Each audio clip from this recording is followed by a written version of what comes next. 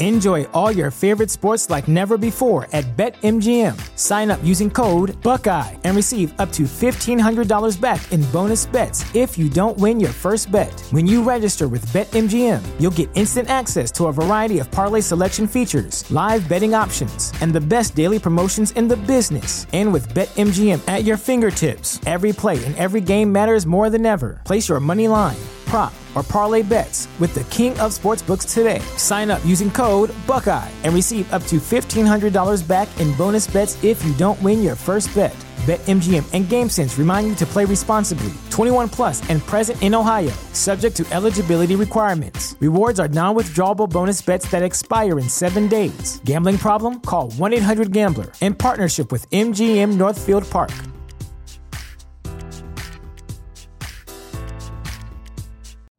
You know how to book flights and hotels. All you're missing is a tool to plan the travel experiences you'll have once you arrive. That's why you need Viator. Book guided tours, activities, excursions, and more in one place to make your trip truly unforgettable. Viator has over 300,000 travel experiences to choose from. Everything from simple tours to extreme adventures and all the niche, interesting stuff in between. So you can plan something that everyone you're traveling with will enjoy. Real traveler reviews give the inside scoop from people who've already been on the experiences you're considering. So you can plan with confidence. Free cancellation helps you plan for the unexpected. And 24/7 customer support means you can travel worry-free. Download the Viator app now and use code Viator10 for 10% off your first booking in the app. Find travel experiences for you. Do more with Viator.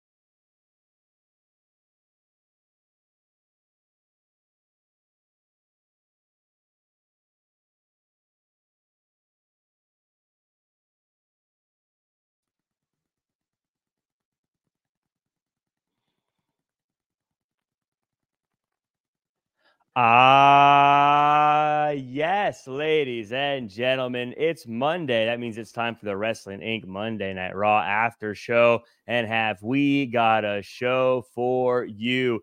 Judgment Day wants Imperium Gold, and Cody Rhodes is hunting the bloodline. But before we get into all of that big stuff, I got to introduce the crew. I'm Jack Farmer, being joined by Justin LaBar and Matt Kuhn. And Matt, I don't like to start things off negative. Don't like to start things off fighting, but you know what? You said something on Twitter, cannot be ignored. It needs to be addressed. Sorry. How dare you say that pancakes are better than waffles? Defend yourself. Waffles are kind of a joke. You know, like you get all those little cups of syrup. It is just too much syrup. I want to have the butter on the pancakes. I want the soft pancakes. Waffles take less skill to make, so I am for the pancakes. I always say pancakes, they're simply a delivery service. I mean, it's what you put on the pancake. The pancake itself is irrelevant, but waffles, they come, like you said, you could put, has little holders for all of your different toppings built in there. It's nice and sugary. I mean, if you eat them one-on-one without anything on them, the waffle wins hands down. Justin, am I crazy here? I'm not a breakfast guy, so I'm gonna. Boo! I am a wake up. Awful. I'm a wake up. I will have coffee until it's about noon, and then from that point on, I'll get into some lunch after that. We got Baby I saying Waffle Army unite, and Steven Camp says pancakes good with peanut butter. Can't argue that as well. No Way says it's always bacon, and then Steven saying French toast is better than the two. No one mentioned French toast. That's not fair. That's the crown jewel of breakfast is French toast. Ethan's with Justin. Boo! Boo!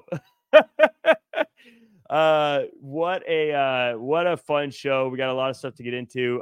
Justin, I want to touch base with you real quick. How have you been? How was your weekend? My weekend was good. Watched some Elimination Chamber, which was enjoyable. No, I did not get up at 5 a.m. Eastern time to watch it, and it was a fine show, but I'm glad I did not. It was not needed. I watched it, took some notes, digested, had a good busted open on Sunday on SiriusXM, and kicking the week off here on Monday with you fellas.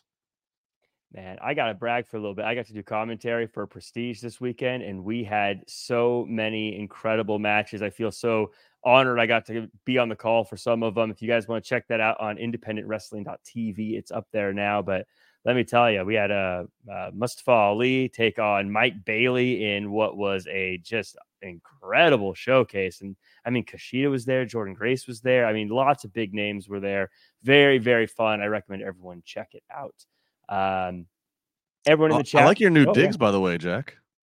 My new digs. No, this is it looks different than it has been. I think it's because, it's actually, I think my camera's just turned a little bit. Oh, now, but yeah, I have I got my Seahawks jersey and my Seahawks football back here. Yeah, I see memorabilia behind. I don't normally see all that. I feel like you're in a whole new spot. I got a little personality now. Sometimes it's turned and it's just a white wall. That's what I think most people see, but it's just because of the lighting in here, the way the angle works. It's a big deal. But I got a Lance Storm picture, the GOAT right there, signed from him. Little Lego car, little Bob Ross doll. Lance Storm would be the wrestler you have signed and framed in your wrestling podcast studio. Yes. If I could be serious for a minute. He's the greatest. He's the GOAT. He's the best there's ever been. That's so funny. And he is really, I mean, I'm not like, he's a great trainer, I'm not knocking it. It's just, there's something about his character and that being positive Jack Farmer's guy to have framed. No. I've stood by him for over 20 years now. I guess now it's getting like 25 or 26 years. But I was a fan of him in ECW. And then everyone always says, how come Lance Storm is your favorite wrestler? And then it just like made me dig my heels in. And now I'm like, no, he's my guy. And it's fun. It's fun being a fan of his. Let's chat about some news. We're gonna change the tone here. This is a tough transition here, but we got some sad news. Ole Anderson passed away today at the age of 81, and it was a bit before my time, Matt, but obviously a legend, obviously an innovator. I mean, the Four Horsemen, I think, has influenced just about every stable and grouping of wrestlers ever since they were formed. Any thoughts on Ole Anderson? Sure. I watched Ole Anderson wrestle. When I first started watching wrestling, excuse my voice, I've got a thing with my voice today, but when I first started watching wrestling, one of the first real angles I ever saw was Arn Anderson arriving in Georgia Championship Wrestling. Gordon Soley was tag team partners with Thunderbolt Patterson, but he was also the babyface announcer. But as Arn came in and was a little bit rough and tumble, Ole just started turning slowly but surely. They would split up the tag team belts that they had, Thunderbolt and Ole, and ended up with a great feud. Ole Anderson, I also remember one of the great moments in wrestling history. Sting retiring this weekend, of course, is the Horseman kicking Sting out of the Horseman at Clash of Champions. Ole Anderson could look into the camera and let you believe every single word.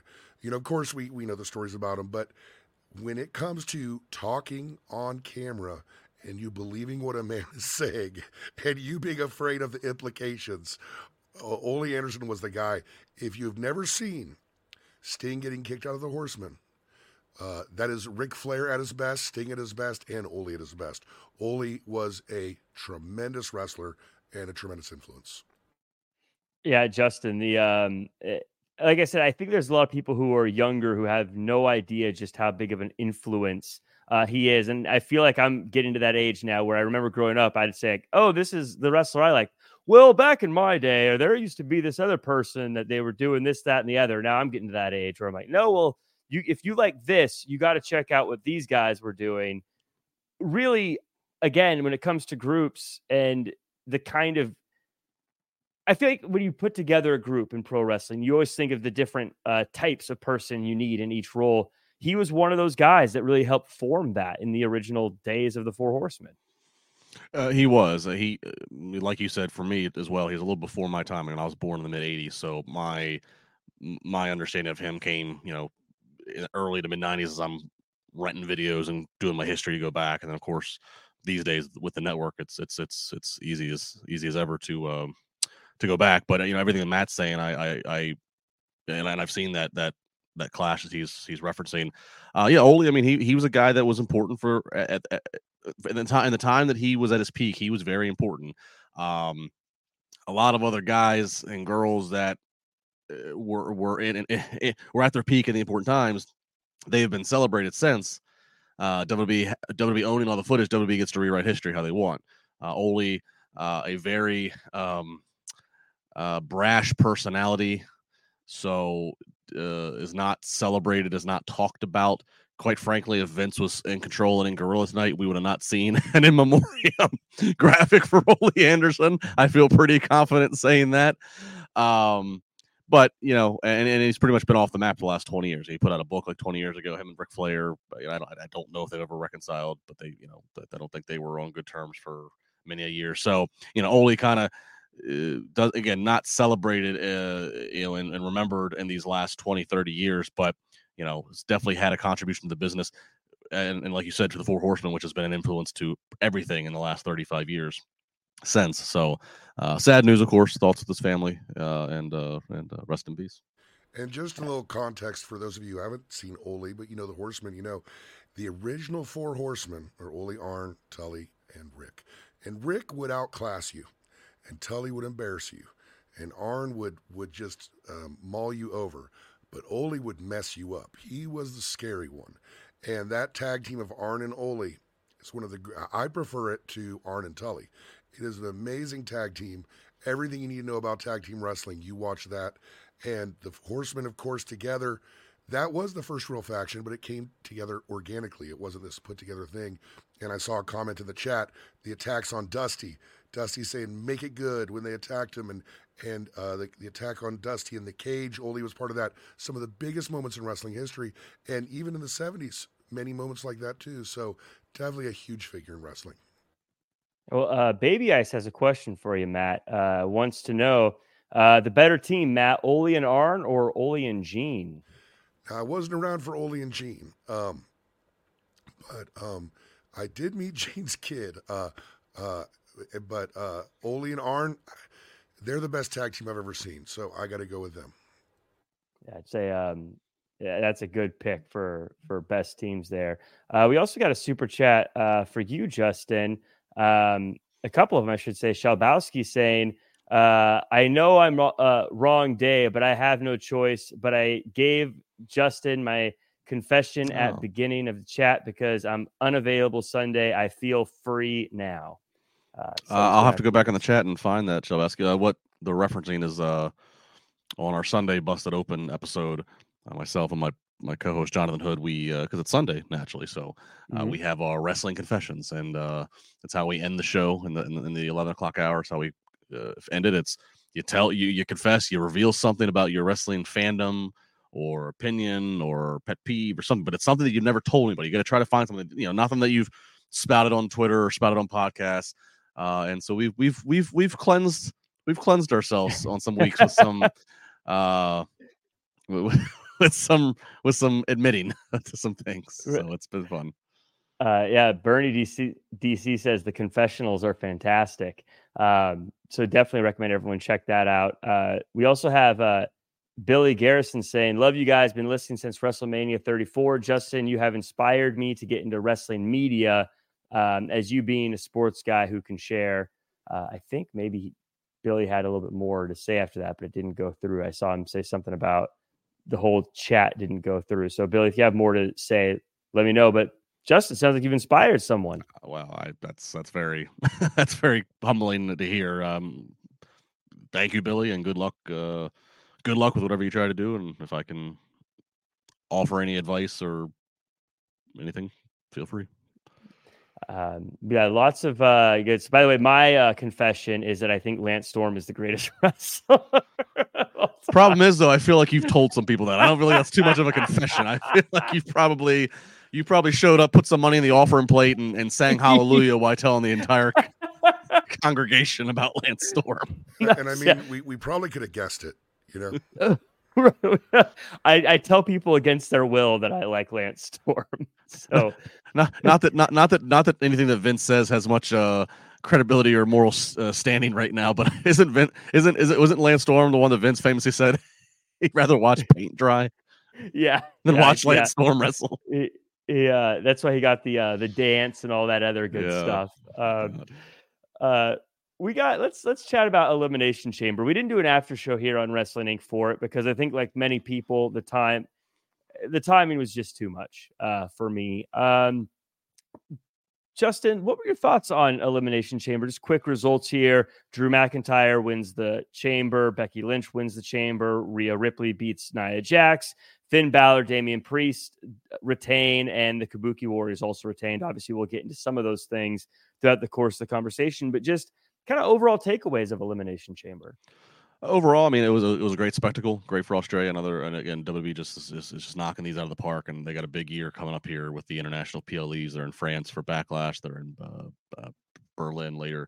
So the spectacle was great. It was fun. Like I said, I didn't get up at 5 a.m. to watch it. I watched it later in the day, and I'm happy I saw it then. It wasn't something that I needed to watch live because, oh my God, I have to engage on social media with everybody. I got to be part of this.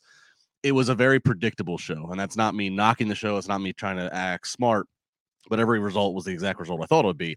But that's okay. It was predictable, but it was logical.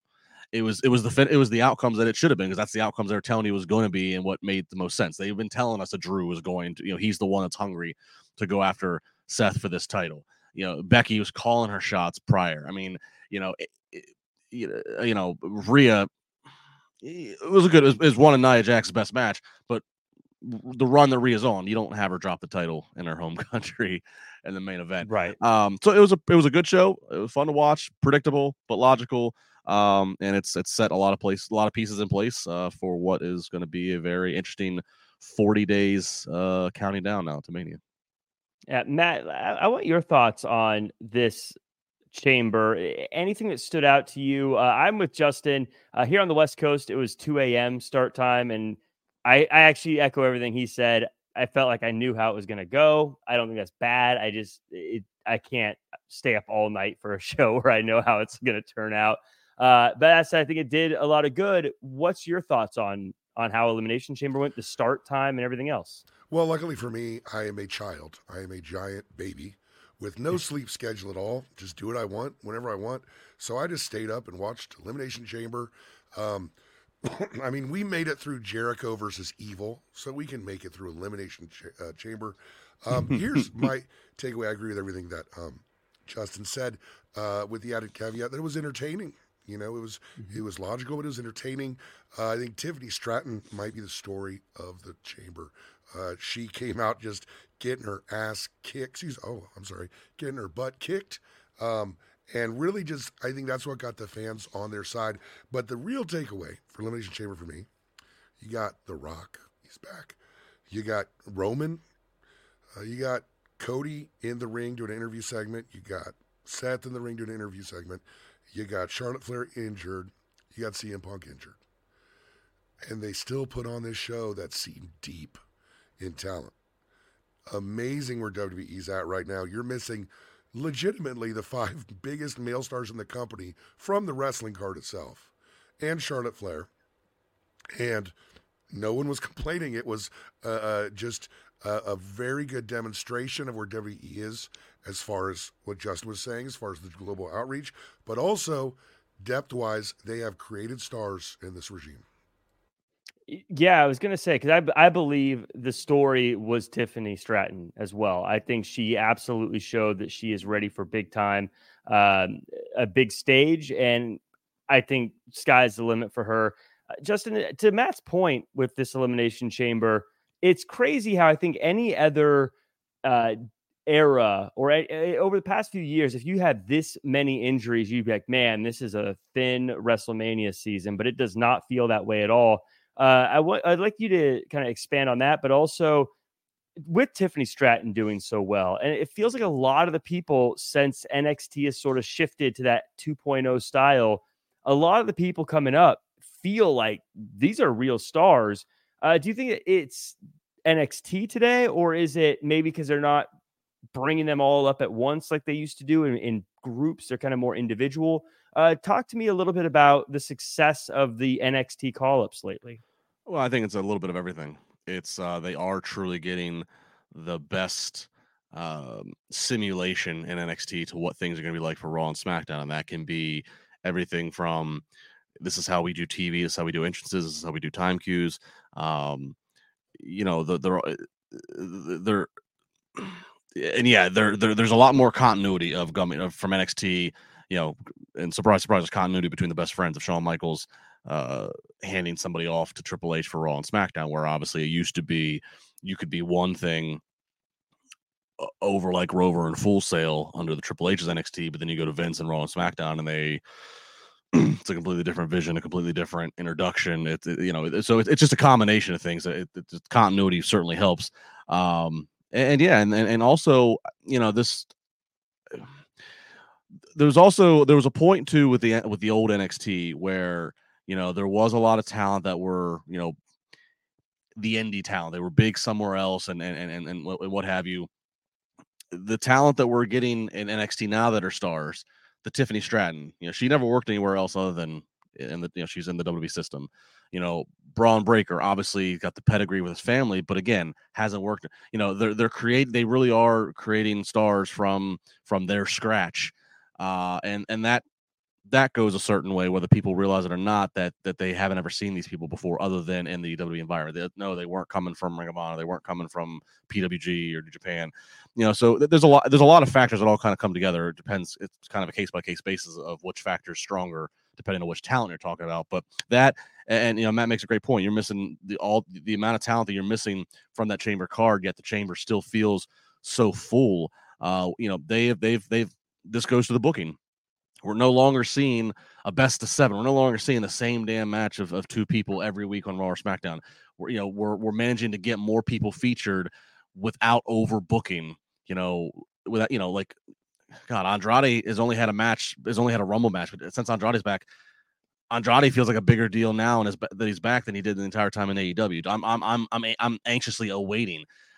It's things like that they do in order to feature people and make you already waiting to see them. They already are assigned some value. There's just WWE's just doing a lot of right. And oh, by the way, the depth also helps. They have the deepest women's roster they ever had. They're at this rubber meets the road point now, where it used to be you had 1, maybe 2 women's feuds going on, and usually it was about the 2 women's titles you had on your shows, and that was that. Now they have such depth and such stories to where really the best thing they could do in order to utilize all these talents they have under contract is to have a woman's only show each week, you know, on the network or somehow. Will they do that? I don't know. I mean, they did one woman's only pay-per-view years ago. It didn't do great by any metric. You know, I don't think that should be the end-all be-all decision maker, but at some point they have such women's talent, they have to give them a little bit more time, and that's only going to happen by giving them one dedicated, even if it's just a 1-hour show each week, because you have it now. So use it. You know, Matt, I want to, I mean, we'll move on from this, but this NXT thing I'm thinking about now more and more. As Justin mentioned, it's a lot of people who they were built in the WWE system as opposed to having a following from the independents or building a name on the independents. Do you think is there something to the fact that maybe these are characters like a Tiffany Stratton, because she wasn't on the independents, I don't have a preconceived idea of who she's supposed to be. So I'm more open to whatever she is on TV, as opposed to, you know, if I'm someone who's watched a wrestler be someone on the indies forever and that's who they are, and then they get to WWE, a lot of people say, well, that's not who they were. I mean, we look at Walter turning to Gunther, they changed his name. They're ruining this guy just because of the name change. Do you think because we don't know who Tiffany Stratton is, so we accept that she's Tiffy Time? We don't really know who Braun Breaker is, so we accept that he's Braun Breaker. Is there something to that why some of these characters are being more easily embraced as opposed to fought against, if that makes sense? Well, I'm sure there's something to that, right? Like having a fresh look. But I think I have the answer. Like, honestly, they had a lot of great talent before. It didn't work out. So my theory is that there's not a crazy person running the company anymore. I think that's made the difference.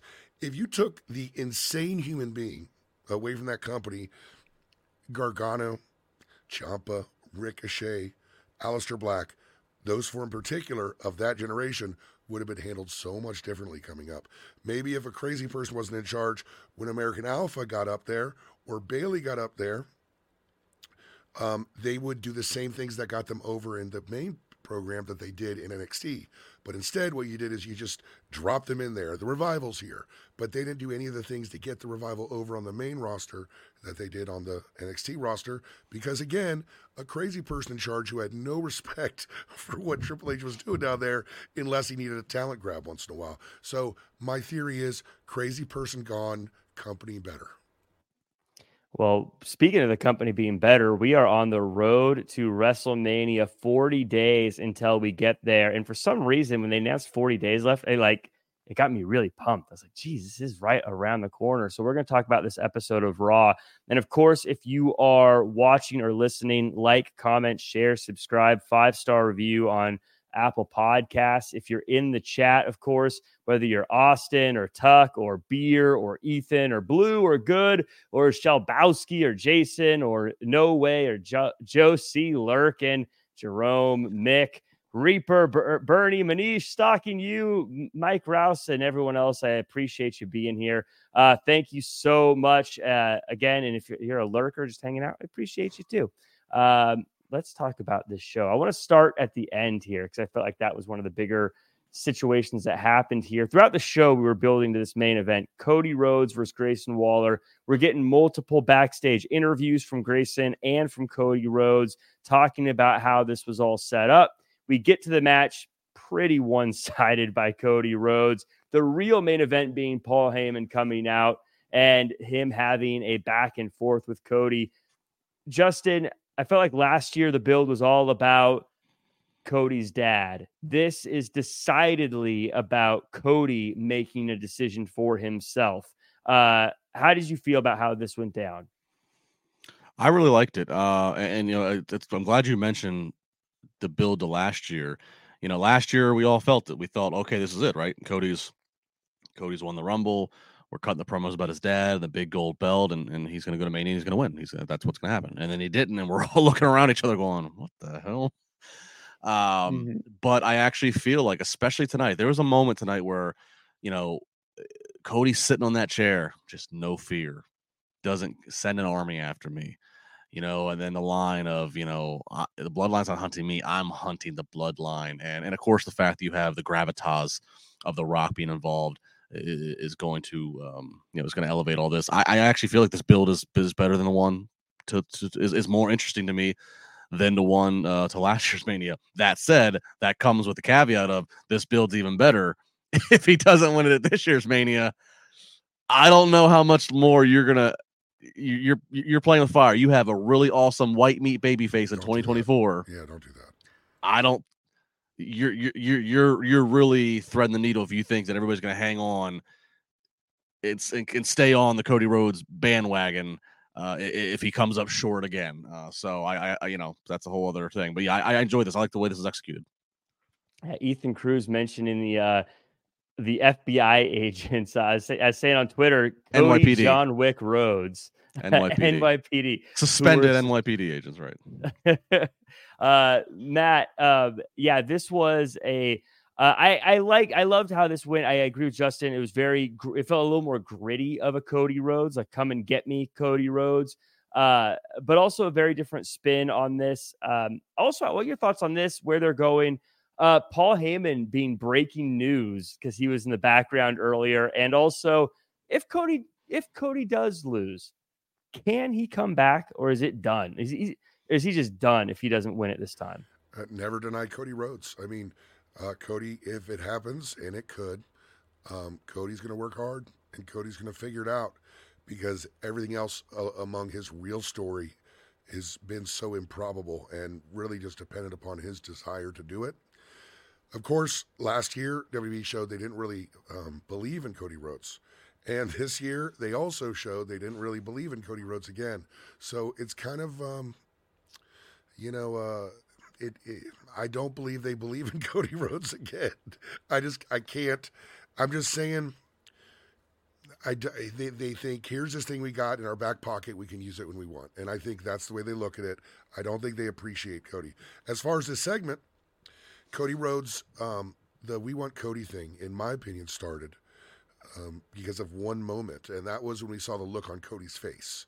You know, he shook his hand, but when we saw the look on Cody's face, we're like, dude, this guy really, really cares, and he's super bummed. And tonight, we saw a little glimpse of that same guy, that same real guy in the ring, saying, I'm going to hunt the bloodline. Tired of all this. Nothing came across contrived. Nothing came across artificial. Everything seems sincere. And with Cody, that's in the past sometimes been a problem, but he's hit his stride, and it made it more compelling for me to watch on Friday because of it. Yeah, Justin, of course, Cody has said he wants The Rock. He wants a match with The Rock. Do you think that happens before the match with Roman Reigns? Is it going to be a night one thing? Is it going to happen on the biggest episode of SmackDown they've ever had? Does this happen in any meaningful way before Roman Reigns?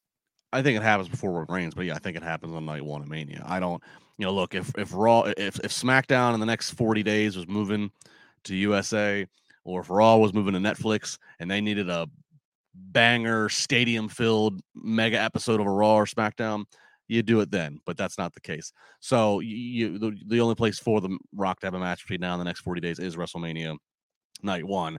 I just want it to be Cody versus Rock straight up one-on-one. I think that is the best for everybody. That's the best for Cody's story.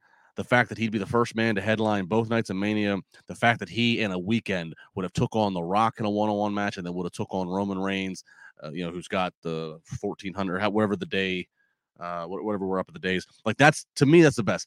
I'm sorry. It's fine having Seth be there to be the good guy, and maybe having guys like Seth is okay for a run-in or for something to help the numbers game, to neutralize. But I don't want a Rock Roman tag match against Cody and Seth at Mania night one.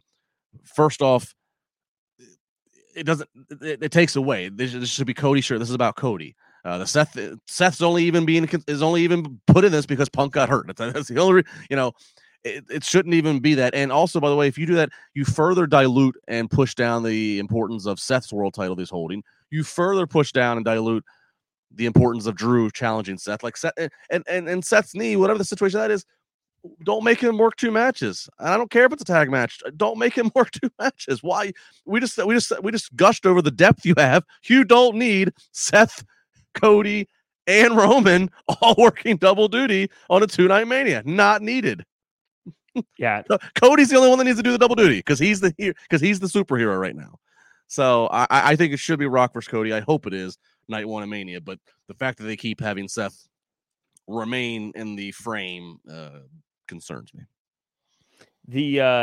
In the chat, there's some chatter, Matt, about and Killer Demons actually saying Cody should get hurt on night one, then night two Seth tries to stop him from fighting Roman, but Cody's hell-bent on finishing the story. Seth is upset and costs Cody. Then on Raw, Seth calls Cody stupid. Would you feel like that's a safe way for Cody to lose the match with Roman and then pivot to something else? Or do you think that wouldn't work? What's your thoughts on that scenario? Well, we've all seen everything, right? Like, as soon as we all saw Solo climb on the apron at WrestleMania last year, we were like, okay. So I think it's pretty apparent, at least to me, that it was supposed to be Roman Cody at Elimination Chamber. I'm going to face him, but not at Mania. Boom, Chamber. Maybe not. But Roman, Rock was set for Mania, and Rock's going to wrestle at Mania. Like, what are you thinking? Rock's not wrestling at Mania?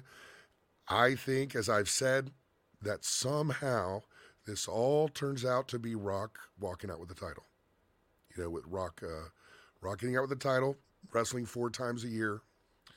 I just think that's the mentality they think they might have right now. That's the kind of leverage The Rock has right now, and that's how little I think they value Cody compared to the way the fans do. Justin, do you buy that? Do you think Rock is the one walking out of WrestleMania with the title one way or the other? I'm not betting my money on that, but I'm certainly not going to say that Matt's prediction is. Look, as long as you have The Rock to work with, and The Rock's also a board member now, you can never rule that out. Mm-hmm. And again, they have 2 world titles, so it would be more of the same.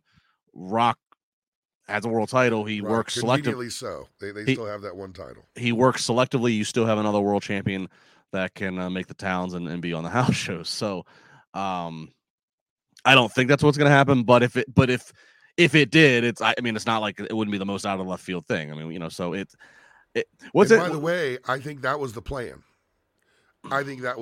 Was Rock to beat Roman and Cody to get that secondary title to defend, to work the towns as the champion. Yeah, and that's the interesting thing, is that, like, right there with what Matt's saying, is that here's what we think we understand, that we know what WWE was planning the morning of Royal Rumble. That morning when they all woke up to go to the arena, before CM Punk gets hurt, before anything, we think that we know that, again, Cody's going to win Rumble, but he's going to face Roman at a different time. We know that then Punk is probably going to go into the chamber to go win the chamber to go fight Seth, and that's that. And then it was going to be Rock and Roman. You know, they executed that particular segment on SmackDown of having Cody step aside for a reason. So they were going to do Rock versus Roman. And so what did WWE think they were going to do? What was Cody going to do at Mania? If Punk wasn't hurt, going to do at Mania too, right? If Punk wasn't hurt, Punk and Seth was where they're like, okay, we have money here with Punk and Seth. They were going to do an injury angle with Cody. So they were going to not even have Cody Rhodes at WrestleMania. I mean, so, that's what I mean. Like, after you watch tonight, it's like, God, Cody has got the people. I mean, they have people in Australia singing a song a cappella. Cody should finish a story and win this damn title at Mania. But when you think about what I just said, and Matt making the arguments he is, there was a point in time less than a month ago, or actually just about a month ago, where they woke up and went into their big show and went, okay, we're not even going to have Cody on Mania. Like, what? That baffles me. That's the value they see in The Rock, though. That's the value they see when he met with them January 3rd. By the day of the Rumble, they definitely knew. Because I knew. I heard that day. I heard that day, Cody, it's possible Cody's not going to do the Mania. And I'm like, oh my God, how? And then he won the Rumble. I was like, whatever, at that point, stop working me, dude. He won the Rumble. He's going to Mania. At that point, have Cody get injured in the Rumble or whatever. Have Punk win the Rumble. Well, why? Yeah, regardless, if Cody's healthy, I can't imagine not having him do something at WrestleMania in a match in a big way. I think Cody is one of the very best I've ever seen about keeping people invested in him. I mean, clearly this past year has shown that, but everyone has their limits as far as how long I can be interested in this person before I start to go, okay, I'm over it. And they're not the same person. I don't want to compare them directly, but I always consider it like the Dolph Ziggler effect, because everyone loved Dolph Ziggler, but at some point we all said, you know what? He's never going to be that guy. I think there's a lot of people who were like that with Finn Balor, where they're like, oh man, he's so awesome coming from NXT. I think the same thing happened with like a Samoa Joe. Now, Cody Rhodes is a different animal altogether. He's definitely something special, but at some point we're all going to go, you know what? Even if he wins it, I'm over it. You missed the boat.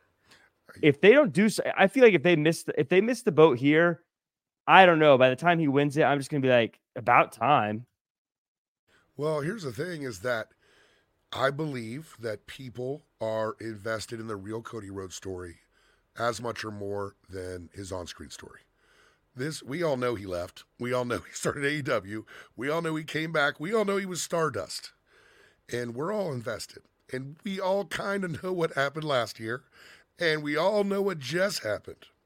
So if he doesn't get it, Cody's still going to do the work, and Cody's still going to be over, and Cody's still going to be there because he's Cody. But at the same time, he deserves better, but also the fans deserve better.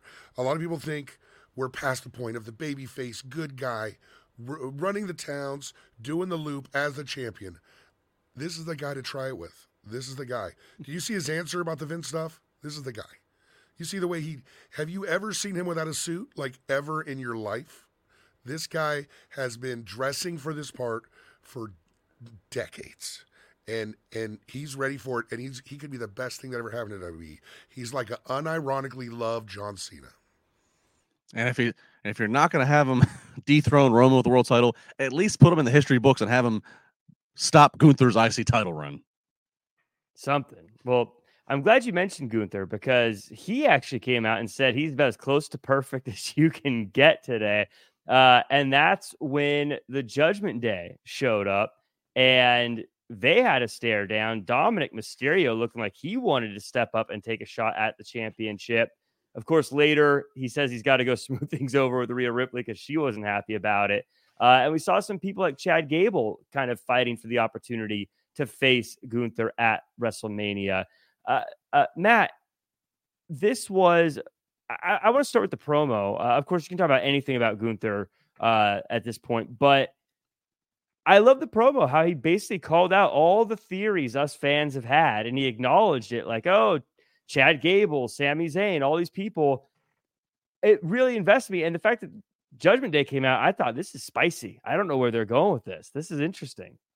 I wasn't that invested. I remember when the Shield and the Wyatt family came face to face, and how electric that was. And I think... Enjoy all your favorite sports like never before at BetMGM. Sign up using code Buckeye and receive up to $1,500 back in bonus bets if you don't win your first bet. When you register with BetMGM, you'll get instant access to a variety of parlay selection features, live betting options, and the best daily promotions in the business. And with BetMGM at your fingertips, every play and every game matters more than ever. Place your money line, prop, or parlay bets with the king of sportsbooks today. Sign up using code Buckeye and receive up to $1,500 back in bonus bets if you don't win your first bet. BetMGM and GameSense remind you to play responsibly. 21 plus and present in Ohio, subject to eligibility requirements. Rewards are non-withdrawable bonus bets that expire in 7 days. Gambling problem? Call 1-800-GAMBLER. In partnership with MGM Northfield Park.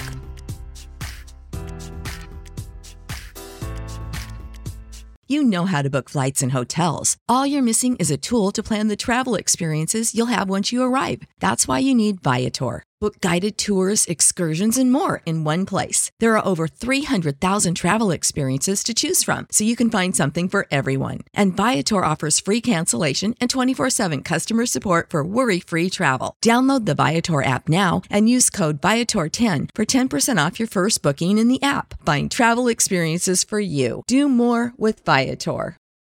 For the ones who work hard to ensure their crew can always go the extra mile, and the ones who get in early so everyone can go home on time, there's Grainger, offering professional-grade supplies backed by product experts so you can quickly and easily find what you need. Plus, you can count on access to a committed team ready to go the extra mile for you. Call, click Grainger.com, or just stop by. Grainger, for the ones who get it done.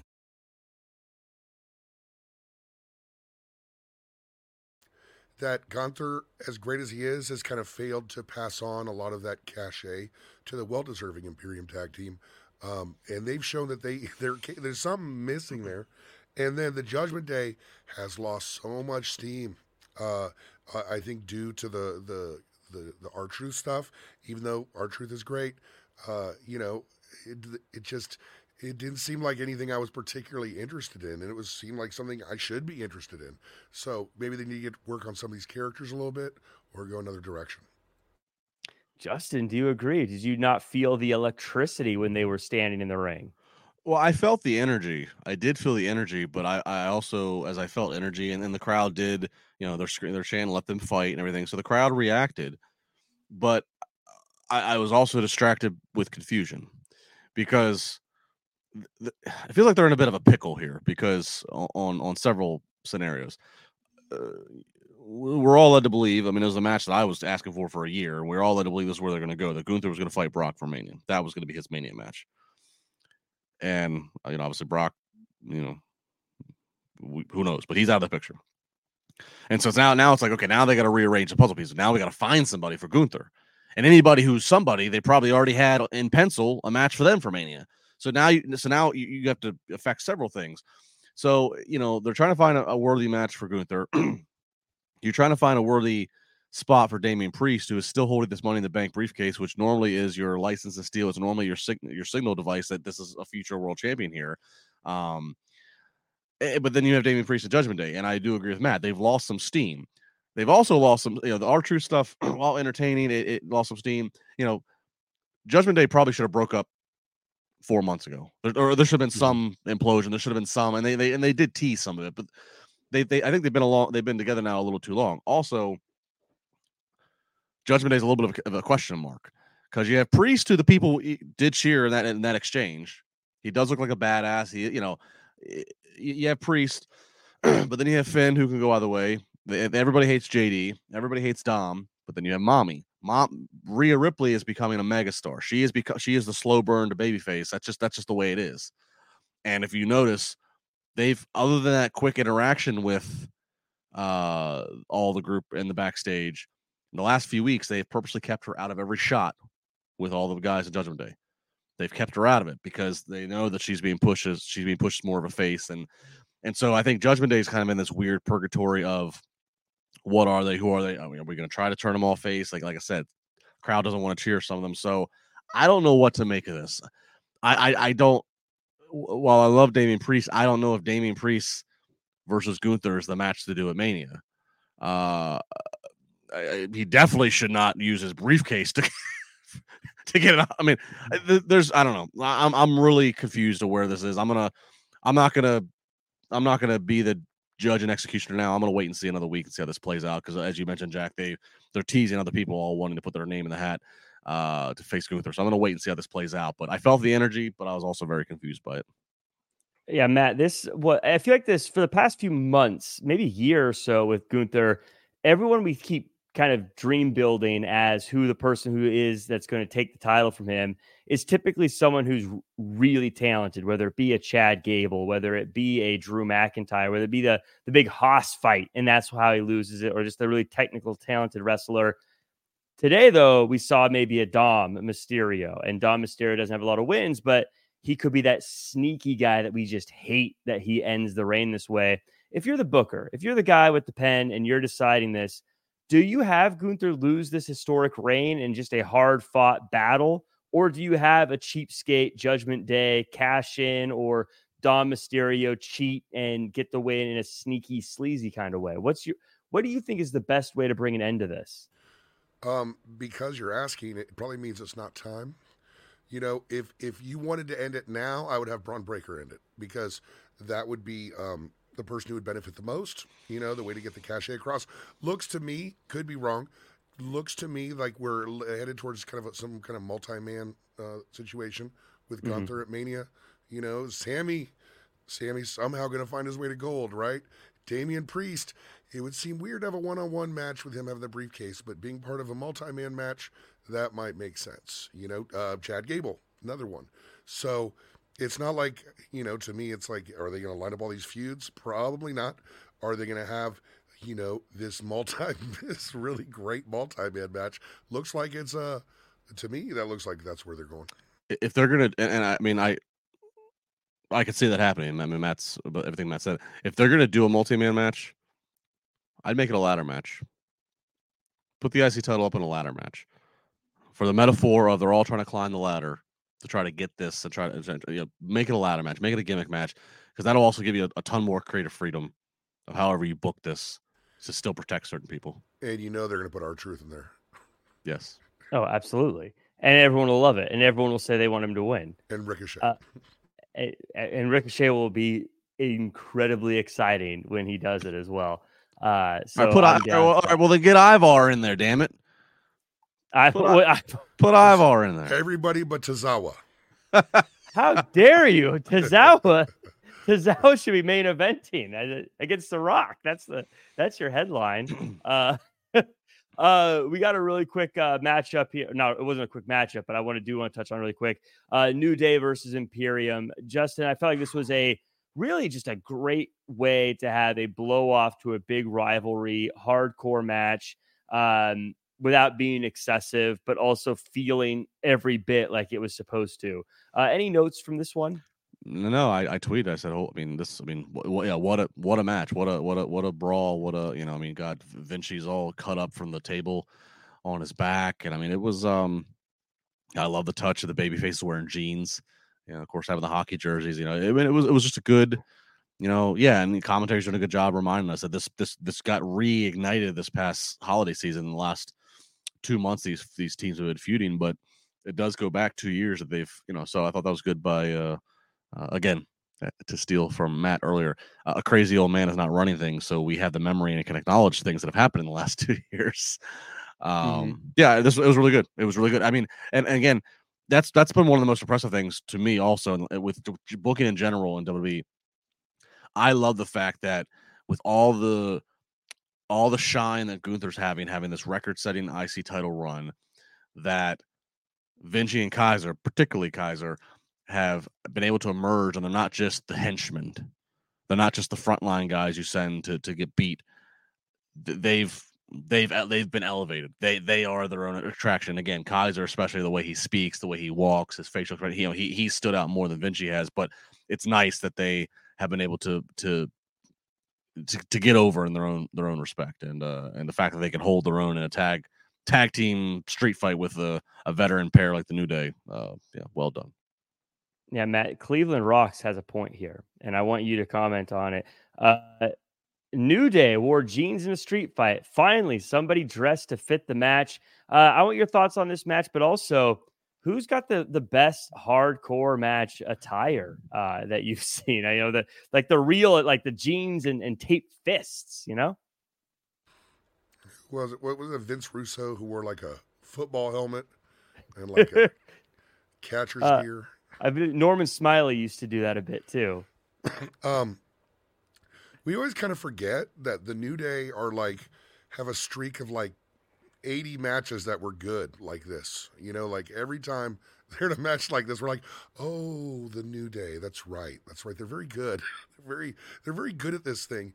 And they're always good in these hardcore matches. And the New Day is emblematic of WWE these days, where you got these two guys that they can use whenever they want, wherever they want on the card. They have credibility, they have history, they have cool factor, but right now they're just kind of in the middle because you can't put everybody at the top. New Day were great, and Imperium, they're moving up the card slowly. They're a very good tag team. I wish they had more actual tag team matches in WWE, but if they did, these two tag teams would help solidify the division for sure. And shout out to Bernie in the chat. He put he's a fellow hockey fan. He put out nice little nugget of information there of the jersey Kofi wearing, honoring, because the NHL honoring the black players that have been in the NHL for Black History Month. Very cool. And it looks like, I guess, Imperium versus Judgment Day for the tag titles is what I'm guessing down the road as well. For at Mania, maybe, because they had their stare down, then they just won a big match. I mean, Imperium seems lined up for the next tag title shot. Are Judgment Day good guys now? Like what Justin was saying is very true. Like it's very, bipolar, the reaction they get, and it doesn't lend itself well to compelling television sometimes. When you got Rhea Ripley, she comes out with Dom and they're booed. She comes out by herself, she's cheered. We got to figure out what we're doing with this Judgment Day. I stand pat. Obviously, Rhea, you don't screw with Rhea. Rhea she's becoming your baby. I stand by this. Have Dom cheat on Mommy.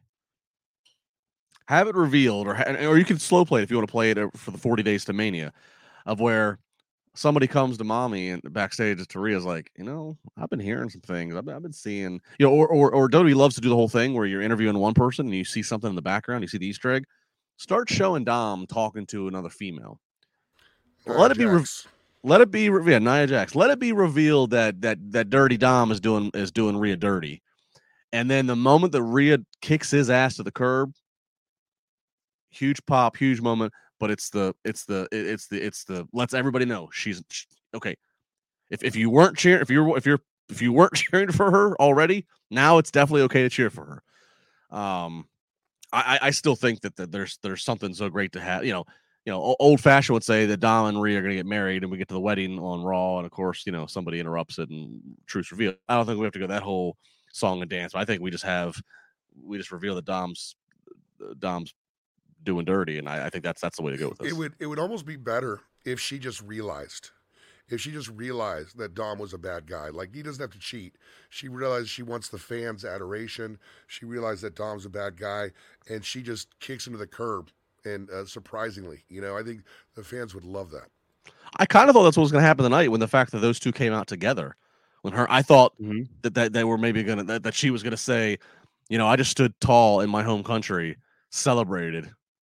I don't need you, little boy. Yeah. I thought the one thing, because I've been agreeing with you, Justin, on this. It feels like they're going to separate her, but something that's we talk about the intro. Dom comes out, introduces her. She comes out.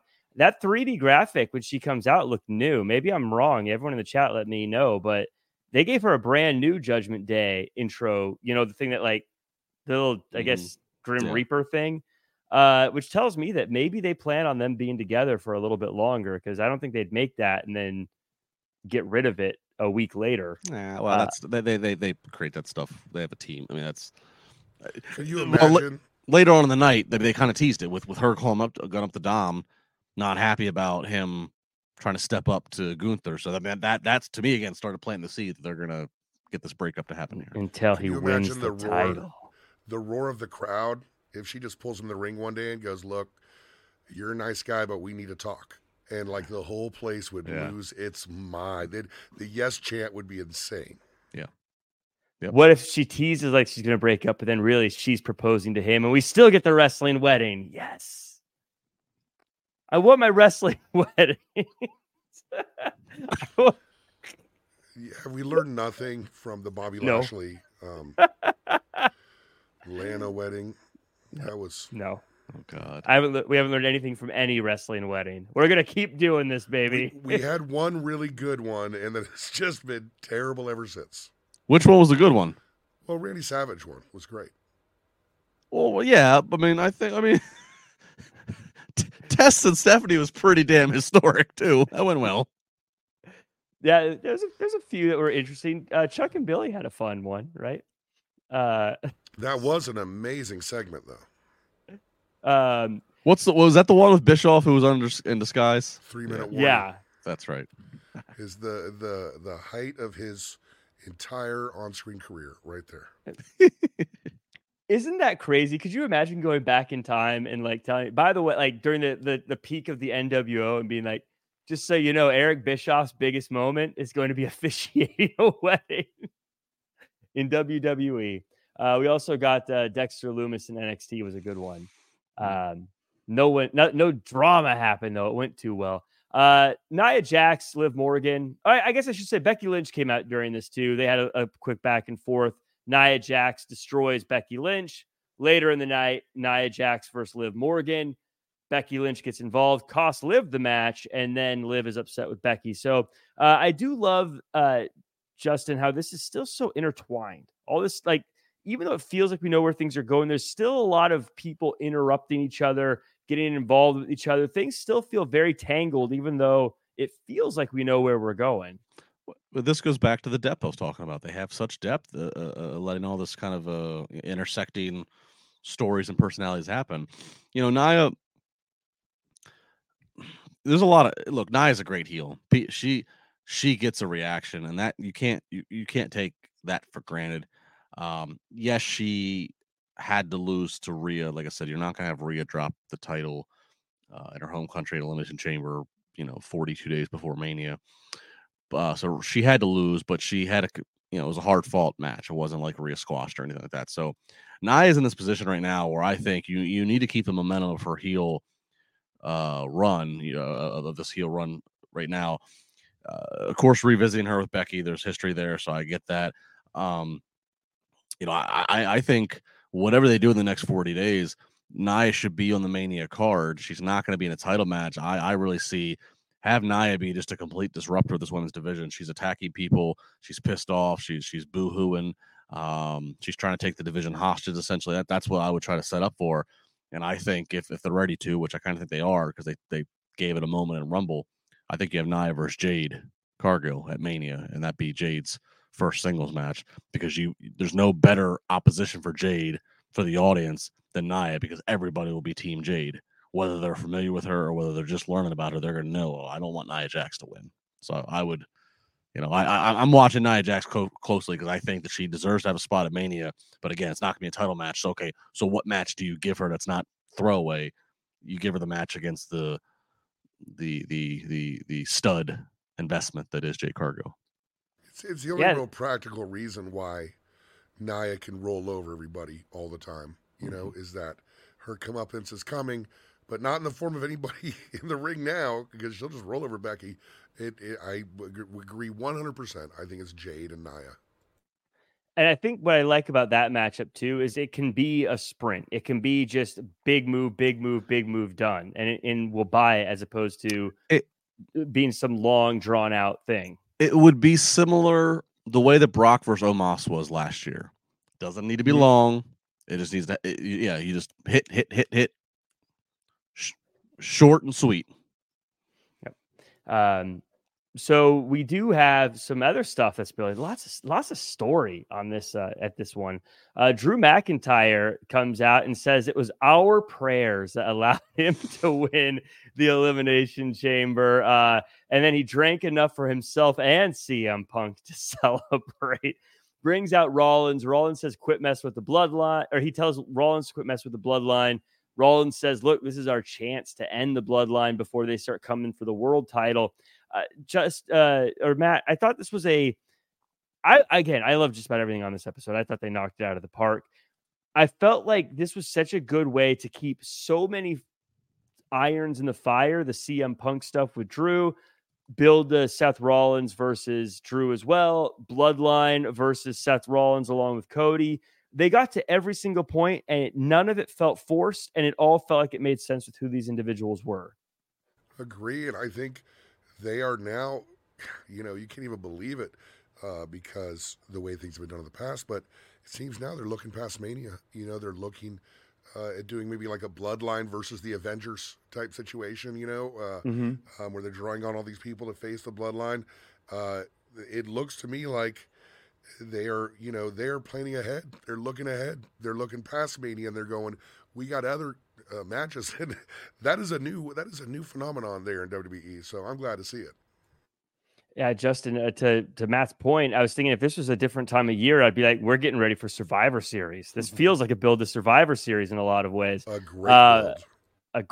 I'm kind of bummed out. I kind of wish we'd get a Survivor Series match out of this, but yeah, I love the stakes too about how the bloodline is being built as this force that can ruin all of wrestling, almost like an NWO in a way, where like they could take over everything if we don't stop it now. But then also now Seth Rollins being torn in different directions. I love this. I love this situation they have with these guys. Well, I agree with you guys to the point of I like that you could see life beyond Mania, that it's not, okay, Mania's over, everybody goes home. I like that. Like I said, the next show is in France, so they're going to make it. They're trying to make it so none of these PLDs feel like a B show. Everything feels important. So yeah, I appreciate that, and I do appreciate the idea of trying to assemble a squad that needs to fight off and needs to save the company from the bloodline. That's all good in theory. But I still watched this entire segment. Well, once it was the Drew stuff by himself was hilarious, but once it was Drew and Seth face to face, I watched the entire thing still on my moment of like, based upon what I said earlier. I don't want Seth to get dragged into this tag match with Cody and whatever. Like I want this to be as big of a match as possible for Drew. I think it's time for Seth to drop the title. Seth's body probably physically needs him to drop the title so he can have a little rest. So I want this to be as big of a moment as possible for Drew. But as I said earlier, it further gets diluted and pushed down the line of relevance if Seth's also worrying about a match he's got to do against Rock and Roman Reigns. Again, I'm going to let it play out. Let me see. Let's find out what The Rock says on Friday and where we are. But I'm bothered by the fact that that's still out there. Well, Justin, let me double down on this. If you're the booker now, you're the guy with the pen. Obviously, there are issues with Bloodline and Seth Rollins that are trying to be played out. Do you have them hash it out in some way before WrestleMania so he can kind of check that box and move on to Drew? Or do you have him just sort of shelf it and then have him pursue the Bloodline after the loss to Drew or the beating Drew or after WrestleMania? Well, if they do something prior to Mania, that means that you're having The Rock do a match, right? Because The Rock has to be involved. So again, I don't see them on a SmackDown between now and then doing The Rock in a match. I don't. I can't see it. So the fact that Mania is 2 nights, it just defaults. It goes to Mania. It goes to the night one. And like I said earlier, it's just that's just a problem. It should just be Cody. Cody's the one that needs to go through him. Again, Seth can be there, and we can all know Seth and Cody get along, and they had a crazy rivalry. They had 3 matches in the past. Okay, we're good. There's respect. Seth can be Team Cody to the point of Seth might need to run interference or do something, might need to do a run and make his presence known somewhere Mania weekend during one of Cody's matches, and it makes sense to us while he's out there. That's fine. That's okay. Or Jey Uso needs to come out there to make his presence felt. Like the Avengers can make their presence felt to help protect Cody while he's in the ring. But I don't need to see other matches that involve all of them. It just like I said, it should be straight up be Cody tackling Rock, tackling Roman. So yeah, that's I think my preferred way it goes is like the Bloodline tries to get involved at Mania, and then the WWE Avengers. Matt, thank you. That's going to be their name from now on. Them coming out to defend and stop the Bloodline and be sort of like, a shield around the ring from the Bloodline. And maybe The Rock then chickens out and doesn't confront anybody. And that's when Roman's like, you left me hanging. You left the family. And then that's how they build their thing. Yeah, I never thought that that this tag team match was going to happen. I don't think it is still. Because we know Seth's already wrestling one match. He's wrestling against Drew McIntyre, who, by the way, is as big as a good-sized horse. Like, you can get hurt in that match, And dude has a torn meniscus, a partially torn labrum. Getting him out there 2 days in a row like that, and especially in light of Cody's recent challenge, and also in light of Seth kind of walking it back a little bit, saying, if you need me, I'll be in your corner. I'll be there. He's not saying, let's tag, buddy, So I think we got Cody twice because, Rock might not wrestle twice and Roman might not wrestle twice, but we know Cody Rhodes will wrestle twice. So I think we get Cody twice, and I think it's very possible that Seth leads Cody's a Sting guy. So, Cody or Seth leads the dudes with attitudes out there, the WWE Avengers to go to back up against the Bloodline. We'll have to see how that plays out. We had a couple of matches here. Sami Zayn and Shinsuke Nakamura. Sami beats Shinsuke, gets back in the win column. Seems to be the story there. Also, we saw Chelsea Green make fun of Raquel Rodriguez, and then Raquel Rodriguez just kind of flattened Chelsea Green. Justin, I'm going to throw the pin to you again. Well, 2 things. 1, I want your predictions for where Sami Zayn's going, and 2, pretend I am a TKO executive, and I have decided that I want you to give me a compelling reason Shinsuke Nakamura has a singles match on WrestleMania. What do you do? Well, I mean, Sammy, I think again, if we're throwing a ladder match together or a multi-man match for the IC title, it seems that he would be tossed into that. Look, Shinsuke. I guess the argument with Shinsuke is would be if as the companies continue to grow, and I mean this on several levels, as they're expanding performance centers around the country around the world. If they are serious about making themselves a little bit more of a major player to sign different Japanese free agents. I mean, you need to also then take care of the Japanese stars you currently have. And so Shinsuke Nakamura, who's by all accounts a good soldier, he's been there now, 6, 7, 8 years.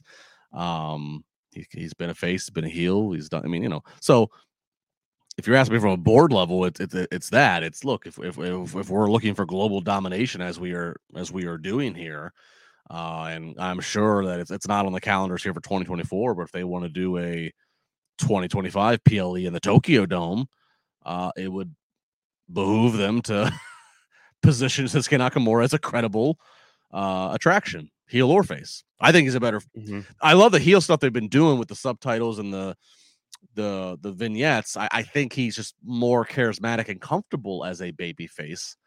But regardless, that would be my board level pitch. Is we're going for global dominance here. Let's make sure we take care of Shinsuke. Yeah, because I feel like he's a star, but I mean he's someone that should be there, but I don't know if he's got a lot of a strong cachet right now to put up there. Matt, your thoughts on Sami Zayn, Shinsuke Nakamura? Anything to add to Chelsea Green, Raquel Rodriguez, other than getting San Jose to pop and then saying "Shh, I'm speaking" is one of my favorite things I've seen someone do on a microphone in a very long time. Chelsea's doing great. She has found her zone. And she is being fan. She's just awesome. Sammy was great. Sammy is showing every bit of why he needs to be at Mania. Of course, I hope Shinsuke enjoys the Battle Royal on SmackDown the night before Mania, because I don't see a spot for him on the card. Unfortunately, he's done a great job. But, man, you got to fit like AJ and LA Knight on there. You got to fit Randy and Logan Paul on there. You got to fit a lot of stuff on there, man. I think Shinsuke might be like getting thrown over the top rope, maybe final 3 or 4. Are we still doing the Andre Battle Royal? I think they do it on SmackDown, right? Yeah. Yeah. So good luck, Shinsuke, in the Battle Royal. You know, I was thinking today what I think would be fun, because I agree, I like him more as a face.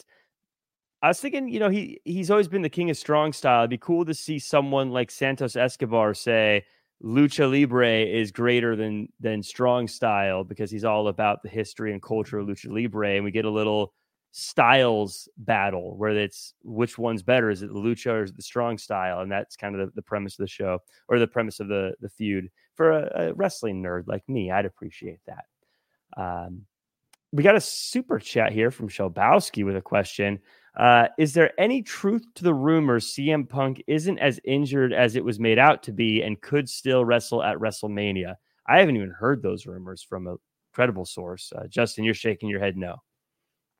No, CM Punk is not wrestling at Mania. CM Punk might do commentary for a period of time during Mania, or he might come out and, cut a fun-loving promo in Mania, or do something with a legend, or do something with a sponsor. I wouldn't rule it out that this is the first time they've had Punk in a decade with the company, so they like to have him be part of Mania in some capacity.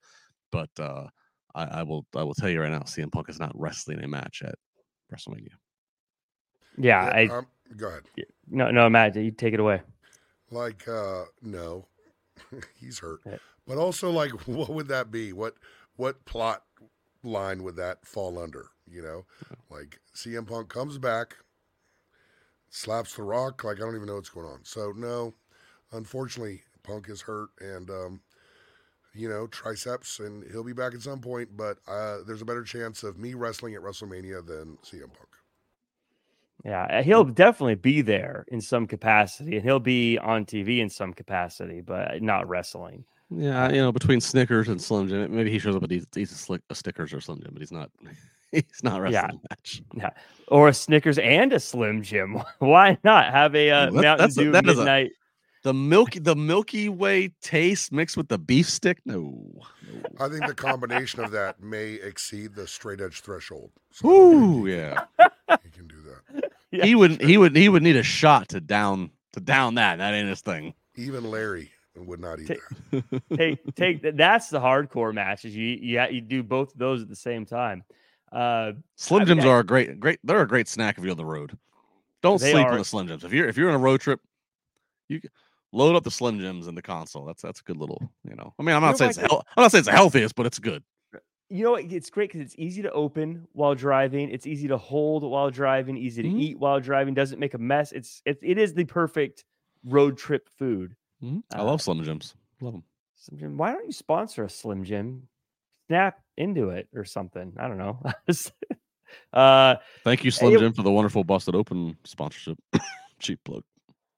Oh, now I see why you're talking so good about them. They are good. I liked them even before that. Okay. No, I don't hate the player, hate the game. I got it. It's fine. We Matt says Matt Hilado. I'm sure I'm saying that wrong. I apologize, but it says Punk should do commentary for Seth versus Drew. I kind of agree. I kind of agree, but the interesting thing is that all the stuff that Drew is trolling like a king. All the CM Punk trolling he's doing, it's like, wow, you have to give us the payoff. And one, we don't know exactly which month Punk is going to be cleared and able to then compete again. So there's that. So it's like legit. It might not be till next fall. It might not be till next football season. So like, there's that. It's like you're putting a lot of, and then it's also like, I don't know. I don't know. We had heard that Drew's contract was up, and like so after Mania at some point, and so this gives him a lot of, if that's true, this gives him a lot of leverage of you need to resign me because you have a money matched between me and Punk that you need to have me resigned for. So I don't know what it all is, but Matt, I kind of agree. As I said earlier, if you have Punk involved in some capacity in Mania, even if it's just for commentary for a match, this would be the match. But I would only probably do that again if like have something in ink, have Drew signed where you know that he's around come next fall or whenever that you can have because he's trolling Punk like a king. Or he could join AEW, team up with the Bucks, and they could just all cut promos on Punk from AEW because that seems to be working really well for them right now. Matt, please zoom your camera out and please reveal you have the Bucks pictures framed and autographed like right Jack behind, has Lance Storm.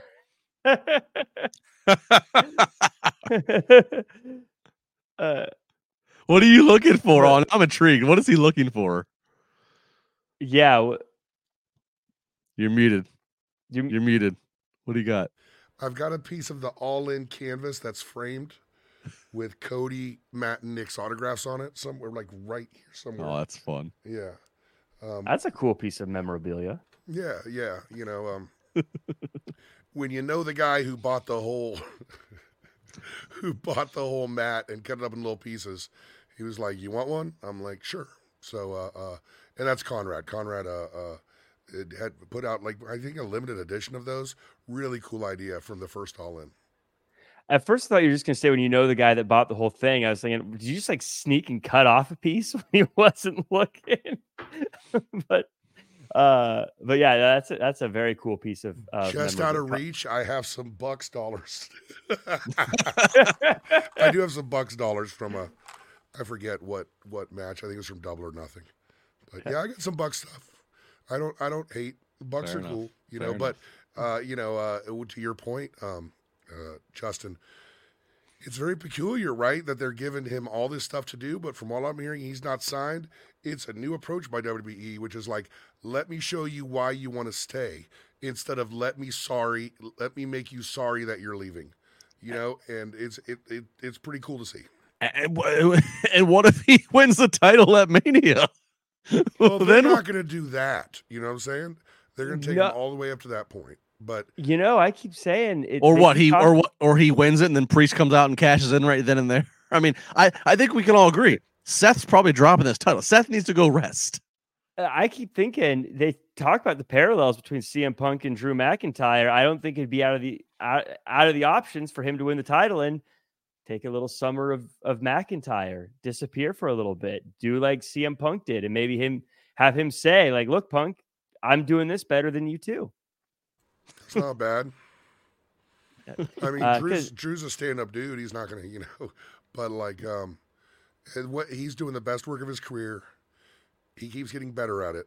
He keeps getting closer and closer to the nose of what he's trying to do.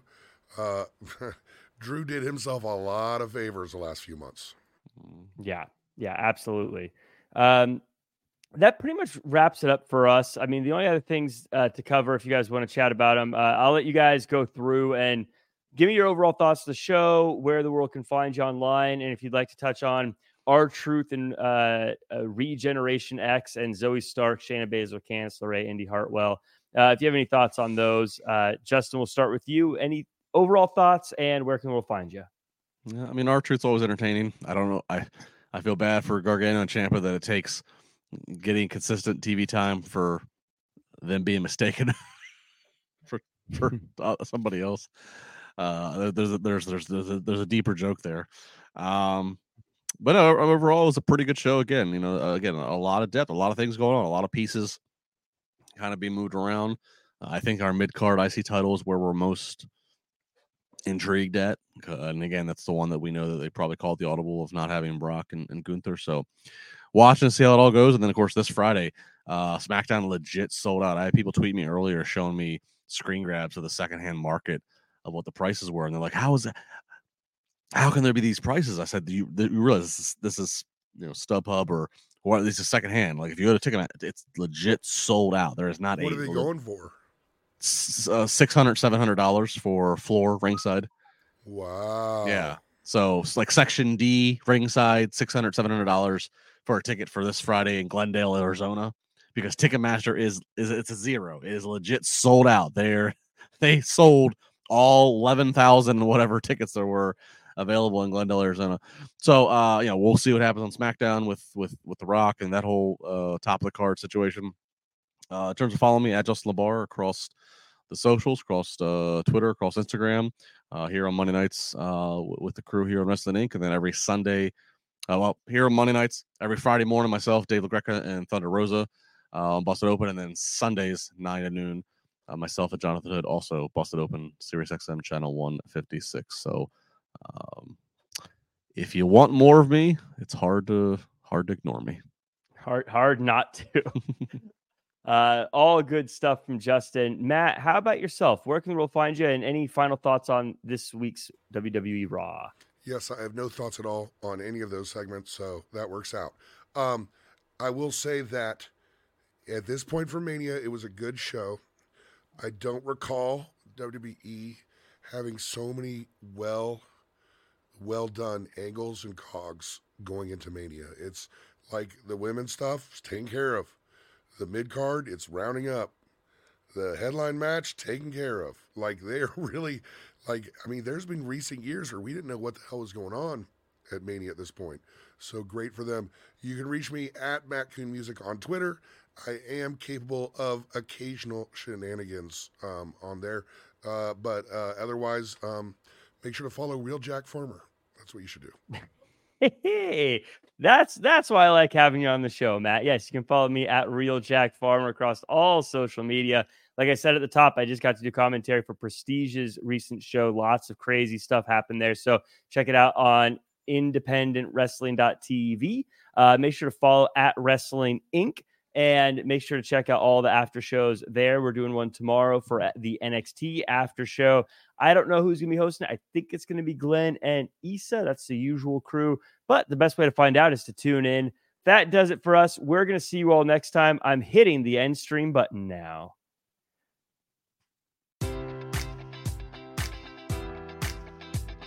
Enjoy all your favorite sports like never before at BetMGM. Sign up using code Buckeye and receive up to $1,500 back in bonus bets if you don't win your first bet. When you register with BetMGM, you'll get instant access to a variety of parlay selection features, live betting options, and the best daily promotions in the business. And with BetMGM at your fingertips, every play and every game matters more than ever. Place your money line, prop, or parlay bets with the king of sportsbooks today. Sign up using code Buckeye and receive up to $1,500 back in bonus bets if you don't win your first bet. BetMGM and GameSense remind you to play responsibly. 21 plus and present in Ohio, subject to eligibility requirements. Rewards are non-withdrawable bonus bets that expire in 7 days. Gambling problem? Call 1-800-GAMBLER. In partnership with MGM Northfield Park.